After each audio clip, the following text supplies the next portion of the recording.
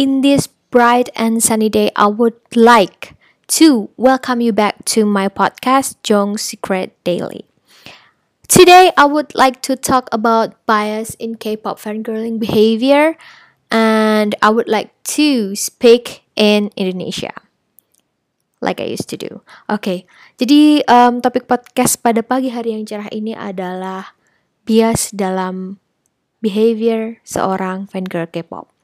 Kenapa lagi-lagi kita bahas seorang fangirl K-pop? Karena ya, ini dekat dengan apa yang Agista lakukan dalam beberapa waktu terakhir. Jadi background story-nya seperti ini. Sebelum mengenal Day6, Agista merupakan seorang K-popers, seorang fangirl yang sudah berkecimpung di dunia K-pop selama 12 tahun.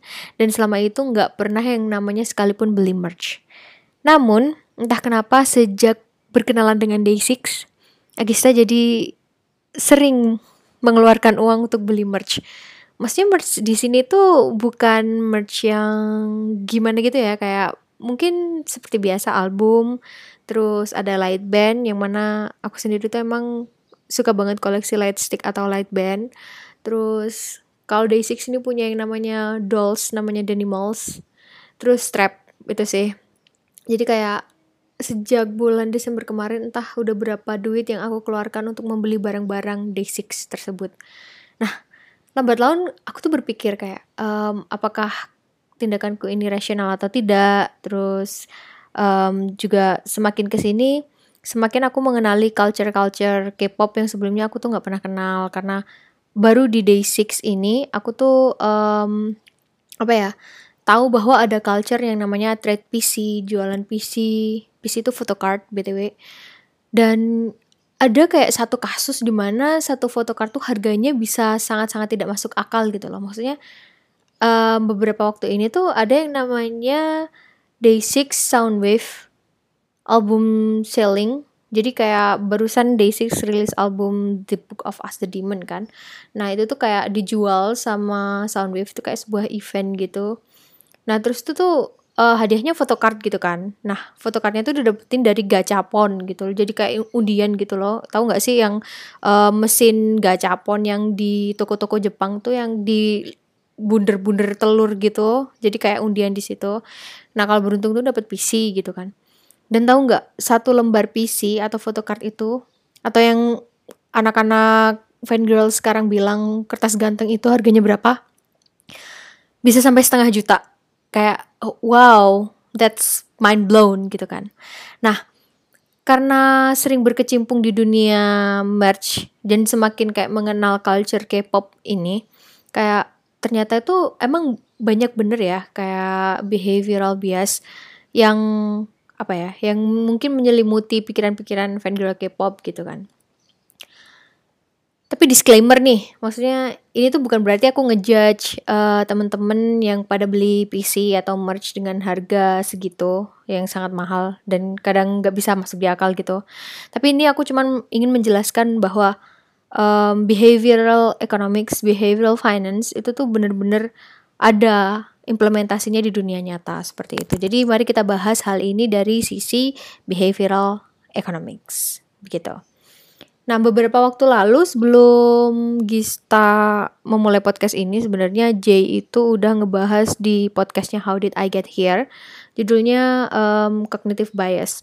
Nah, itu tuh sebenarnya aku udah pernah bahas di podcast kalau nggak salah episode pertama yang kayak itu tuh mengenalkan apa sih sebenarnya behavioral bias itu gitu kan. Jadi gambaran awalnya nih sebelum kita masuk ke penjelasan behavioral bias atau behavioral finance. Jadi ini di refresh lagi ya. Jadi sebenarnya manusia itu kalau di dalam hukum ekonomi tradisional itu tuh manusia selalu dianggap rasional. Kenapa? Karena manusia itu dianggap bisa menghitung dan harga-harga yang melekat di sebuah barang itu sudah mencerminkan harga pokok barang tersebut gitu. Jadi misalnya nih kalau kita beli burger seharga 10.000. Nah 10.000 itu komponennya sudah merupakan ban, patty, tomat, keju, dan bahan-bahan memasaknya sekaligus biaya kokinya yang memasak. Misalnya seperti itu. Jadi 10.000 itu sudah mencerminkan harga pokok barang tersebut ditambah dengan keuntungan yang akan diterima oleh si penjual seperti itu. Nah, masalahnya nih, manusia itu kan punya insting internal gitu ya. Jadi kayak ada beberapa hal yang bisa clouding their mind gitu loh, yang bisa mempengaruhi mereka dalam mengambil keputusan. Nah, salah satu contohnya adalah scarcity. Scarcity itu merupakan kelangkaan. Jadi semakin langka sebuah barang, maka harganya akan semakin naik. Itu masih berada di teori ekonomi tradisional. Nah, manusia ini kalau di sisi behavioral finance ada yang namanya bias. Bias itu adalah ketidakmampuan manusia untuk mengambil keputusan dengan rasional gitu kan. Nah, kalau cognitive bias itu tuh biasanya berhubungan dengan kemampuan seseorang untuk memproses atau melakukan perhitungan secara rasional. Jadi kayak dalam mengambil keputusan mereka tuh kadang suka suka terganggu dengan mungkin kesalahan hitung atau judgement pribadi seperti itu. Itu yang disebut dengan bias. Nah, dalam kasus beli-beli merch K-pop ini, terutama untuk pembelian yang PC gachapon tadi yang seharga 500.000 itu, ini tuh rasanya paling cocok kalau dimasukkan ke dalam bias yang disebut sebagai endowment effect. Nah, endowment effect ini merupakan bagian dari prospect theory yang pernah dijelaskan oleh Daniel Kahneman dan Amos Tversky pada tahun 1970. Gitu dalam itu tuh salah satu artikel yang membuat mereka berhasil mendapatkan Nobel Prize pada tahun segitu. Kalau menurut Wikipedia nih, definisi dari endowment effect adalah endowment effect, also known as divestiture aversion and related to the mere ownership effect in social psychology, is the finding that people are more likely to retain an object they own than acquire the same object when they do not own it. Jadi artinya kurang lebih seperti ini. Endowment effect itu adalah kalau misalnya seseorang sudah memiliki sebuah barang nih, maka mereka itu akan melepasnya dengan harga yang lebih tinggi daripada ketika mereka ingin membeli barang tersebut. Contoh sederhananya seperti ini. Untuk sebuah PC tadi misalnya ya, kan ketika aku yang sudah membeli album Demons terus kemudian mendapatkan kupon untuk undian gachapon tadi, sebenarnya harganya itu nggak semahal yang aku kira gitu loh. Jadi kayak harga album Demons tuh kira-kira 200 ribuan gitu kan ya. Aku harus beli 2 jadi kayak 400 ribuan gitu. Nah 400 ribuan kemudian aku juga harus mendapatkan keberuntungan untuk mendapatkan gachapon sebuah photocard itu tadi gitu kan. Nah kalau bisa aku tuh akan mendapatkan photocard tersebut dengan harga yang paling murah, dengan resource yang seminimal mungkin. Jadi willingness to pay yang akan aku ajukan untuk mendapatkan photocard itu kalau bisa ya nggak sampai 500 ribu gitu. Kalau misalnya emang minimal belinya 2 album 400 ribu, ya udah 400 ribu aja cukup gitu kan untuk satu photocard seperti itu. Nah, sementara ketika aku sudah mendapatkan kuponnya, terus kemudian aku akhirnya menang undian, mendapatkan photocard tersebut. Yang pertama lagi-lagi scarcity. Photocard ini tuh langka banget karena cara mendapatkannya itu juga harus dari undian itu tadi kan. Jadi nggak semua orang yang membeli album 2 buah tadi mendapatkan photocard itu juga. Seperti itu. Nah, ketika aku ingin melepaskan photocard itu tuh, karena aku kan sudah punya photocard itu. Jadi kayak aku nggak mau dong rugi gitu kan. Karena aku kan sudah mengeluarkan uang 400 ribu, aku sudah meluangkan waktu. Terus kemudian untuk mendapatkan odds atau keberuntungan mendapatkan photocard itu tuh juga nggak ternilai harganya. Makanya ketika aku willingness to accept alias willingness to trade, jadi ketika aku mau melepaskan photocard itu, aku akan menjualnya dengan harga yang sangat tinggi seperti itu. Makanya kayak hal itu tuh menjelaskan bahwa photocard ini tuh kadang harganya nggak masuk akal seperti itu. Sama seperti Danimals. Jadi kayak kalau di Day6 sendiri tuh ada culture yang namanya beternak Danimals. Danimals tuh kayak semacam maskotnya masing-masing member Day6 gitu ya. Jadi kayak si Sungjin tuh beruang, terus Jae itu ayam, si Youngtae itu rubah, Wonpil itu kelinci, sama si Dawn itu adalah papi gitu kan. Nah, kalau aku lihat sekarang Danimals versi 1 tuh harganya setengah juta juga gitu loh. Padahal dulu waktu si pembelinya itu beli harganya mungkin sekitar 290.000 sampai 300.000 gitu kan. Tapi sekarang harganya langsung melonjak tinggi. Lagi-lagi yang pertama, satu, karena sudah langka. Yang kedua, karena ada yang namanya endowment effect itu tadi. Ketika seseorang melepaskan hal yang mereka punya, maka ya akan timbul sebuah utilitas atau sebuah keinginan untuk menjualnya dengan harga yang lebih mahal. Ya karena ya aku udah punya ini gitu loh. Aku udah punya ini, jadi kalau misalnya aku melepasnya, aku harus mendapatkan timbal balik yang lebih besar dong daripada yang aku keluarkan, seperti itu. Jadi si Danimals versi 1 ini sekarang sudah menyentuh harga setengah juta juga. Dan di Danimals versi 2 nih yang lagi diburu orang-orang juga, itu tuh juga harganya udah mulai ke setengah juta seperti itu. Nah, kira-kira bias apa sih yang bisa membuat kayak para fan girl ini tuh sampai kayak ya udah gue mau-mau aja ngebayar segitu gitu loh. Lagi-lagi ini tuh karena ini tadi utilitas. Utilitas itu adalah sebuah kepuasan pribadi yang kita dapatkan dari mendapatkan suatu barang tersebut gitu. Jadi seseorang kalau emang ya kalau mereka menganggap bahwa hal itu tuh udah jarang dipunyai atau menganggap bahwa barang itu tuh emang harus dipunyai dan kayak membuat mereka tuh merasa bahagia, mereka akan mengeluarkan duit seberapa banyak pun yang mereka punya seperti itu. Makanya kayak kalau orang rasional, maksudnya orang-orang yang tidak menyelami kultur K-pop ini, mungkin akan berpikir bahwa ngapain sih kamu beli kertas foto gitu doang 500.000 gitu. Ngapain sih kamu beli boneka kecil gitu doang 500.000 gitu.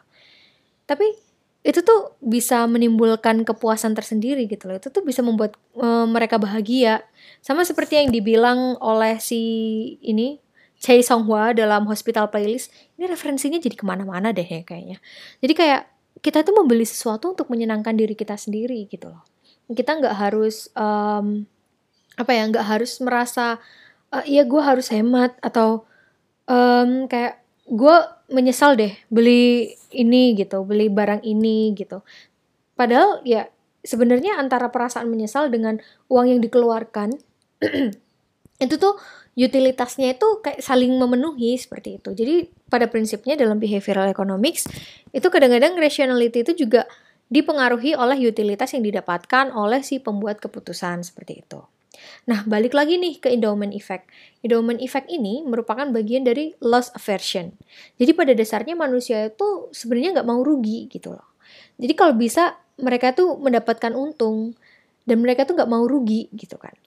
Cuman masalahnya di teori loss aversion ini, manusia itu ketika mendapatkan untung itu nilai satisfaction-nya, nilai utilitasnya itu lebih rendah daripada mereka rugi gitu. Jadi misalnya nih sama-sama ya, dalam penjualan Danimals misalnya, saya untung nih 20.000, padahal belinya kan 290.000. Saya cuma ngambil untung 20 sampai 50.000. Itu tuh kayak oh ya udahlah, untungnya cuma 20 sampai 50.000 gitu kan. Cuman kalau ditawar orang nih dengan harga yang sama nih, misalnya kayak dari 290.000 ditawar jadi 270.000. Nah itu tuh saya nggak mau beneran gitu, nggak mau ngasih gitu. Ya janganlah, jangan ditawar 270.000, nanti rugi di saya kemarin belinya segini, masa saya rugi juga gitu. Dan itu tuh rasa perihnya itu jauh lebih banyak daripada untung 20.000. Padahal jumlahnya sama-sama aja kan sebenarnya. Seperti itu yang disebut dengan loss aversion. Nah, jadi kayak emang bener sih, kenapa kita di culture K-pop itu disebut sebagai bias kan, ngebiasin grup, ngebiasin member gitu. Ya karena kadang-kadang dalam mengambil keputusan kita itu suka nggak rasional gitu loh, suka bias salah perhitungan, suka bias neglecting probability, suka bias juga di loss aversion, suka bias juga di endowment effect, seperti itu kan. Jadi seperti itu kayak sebenarnya hal-hal ini tuh bisa dijelasin gitu kan. Dan dulu pernah sih sebenarnya waktu baru lulus S2 kalau nggak salah aku tuh bikin kayak penelitian kecil-kecilan gitu soal pembelian album. Jadi kayak mau menilai seberapa rasional sih fangirl K-pop di Indonesia gitu kan. Waktu itu tuh kalau nggak salah subjek penelitiannya udah sampai 100 orang.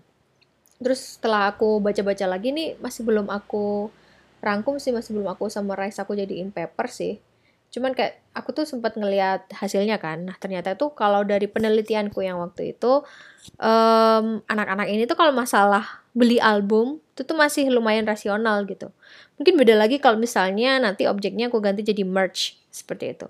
Soalnya ketika aku tanya, kalian lebih milih PO album yang dapatnya lebih cepat tapi harganya lebih mahal atau beli ready stock? Nah, mereka justru lebih milih yang ready stock. Padahal kalau misalnya PO album kan dapat kayak first price benefit atau apa gitu kan ya. Nah, rata-rata si responden yang aku tes itu lebih milih yang ready stock, kayak ya udah sih nggak dapat first price benefit nggak apa-apa, yang penting kayak budget ready stocknya itu masih sesuai sama mereka seperti itu. Nah terus dalam beberapa pertanyaan juga aku masukin kategori endowment effect itu tadi kan.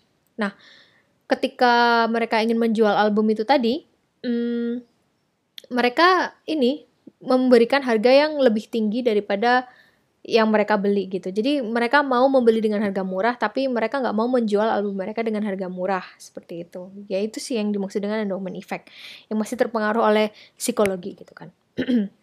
Nah, terus endowment effect ini sebenarnya kayak ada beberapa faktor pendukungnya juga, yang salah satunya adalah faktor keterikatan dengan sebuah barang gitu kan. Maksudnya mungkin beberapa orang itu tuh merasa nggak terlalu terikat dengan barang gitu. Namun berbeda halnya dengan para fangirl-fangirl K-pop gitu kan. Jadi karena mereka itu sudah ngebiasin satu grup. Nah, kayak perasaan suka, perasaan kayak oke, aku sudah punya album, atau mungkin perasaan kayak memorable dari beli album atau merch tersebut, itu tuh jadi kayak menambah utilitas mereka. Jadi semakin mereka terikat dengan sebuah barang tersebut, semakin mereka menyukai barang tersebut, mereka tidak akan melepasnya dengan harga yang lebih murah, seperti itu. Nah, terus apalagi yang mau kita omongin ya? Kayaknya sudah cukup menjelaskan gak sih sebenarnya?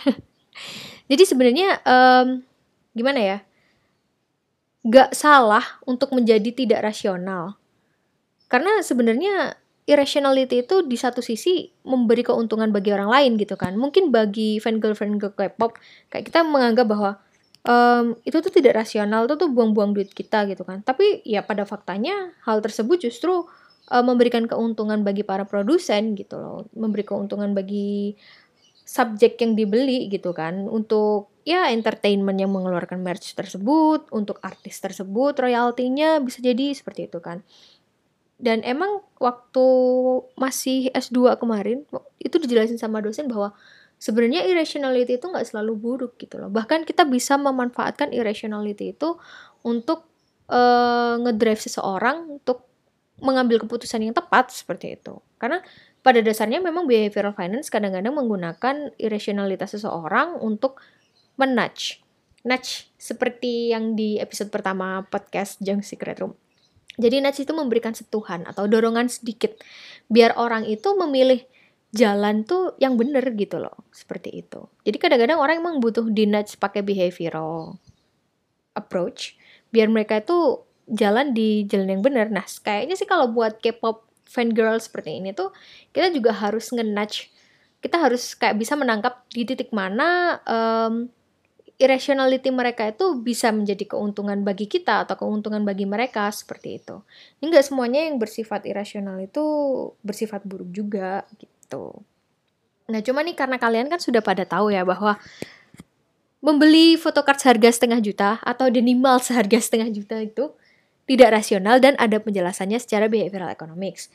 Nah, sekarang bagaimana kalian bisa menyikapi bahwa sebuah merch atau sebuah PC itu akan memberikan seberapa banyak utilitasnya kepada kalian. Jadi kalian nggak perlu memaksakan diri untuk membeli hal-hal yang nggak kalian punyai seperti itu. Karena ya utilitas orang, utilitas individual itu memang tergantung di perspektif masing-masing seperti itu. Jadi kalau memang kayak hal itu tuh nggak perlu atau hal itu tuh tidak akan memberikan keuntungan buat kalian di masa mendatang, ya nggak dimiliki sekarang pun nggak apa-apa, toh nanti juga ada lagi gitu kan. Jadi seperti itu saja.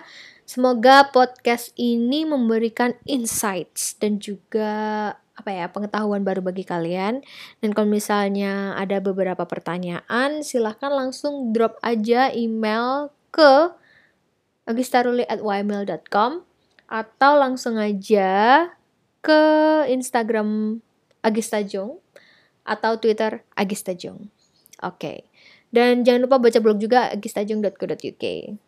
Itu aja sih. Ya udah. Makasih sudah mendengarkan podcast nggak jelas pagi hari ini. Dan semoga kita semua tetap bisa waras dan menjadi rasional. But it's okay to be irrational sometimes. So yeah, thank you and see you. Bye.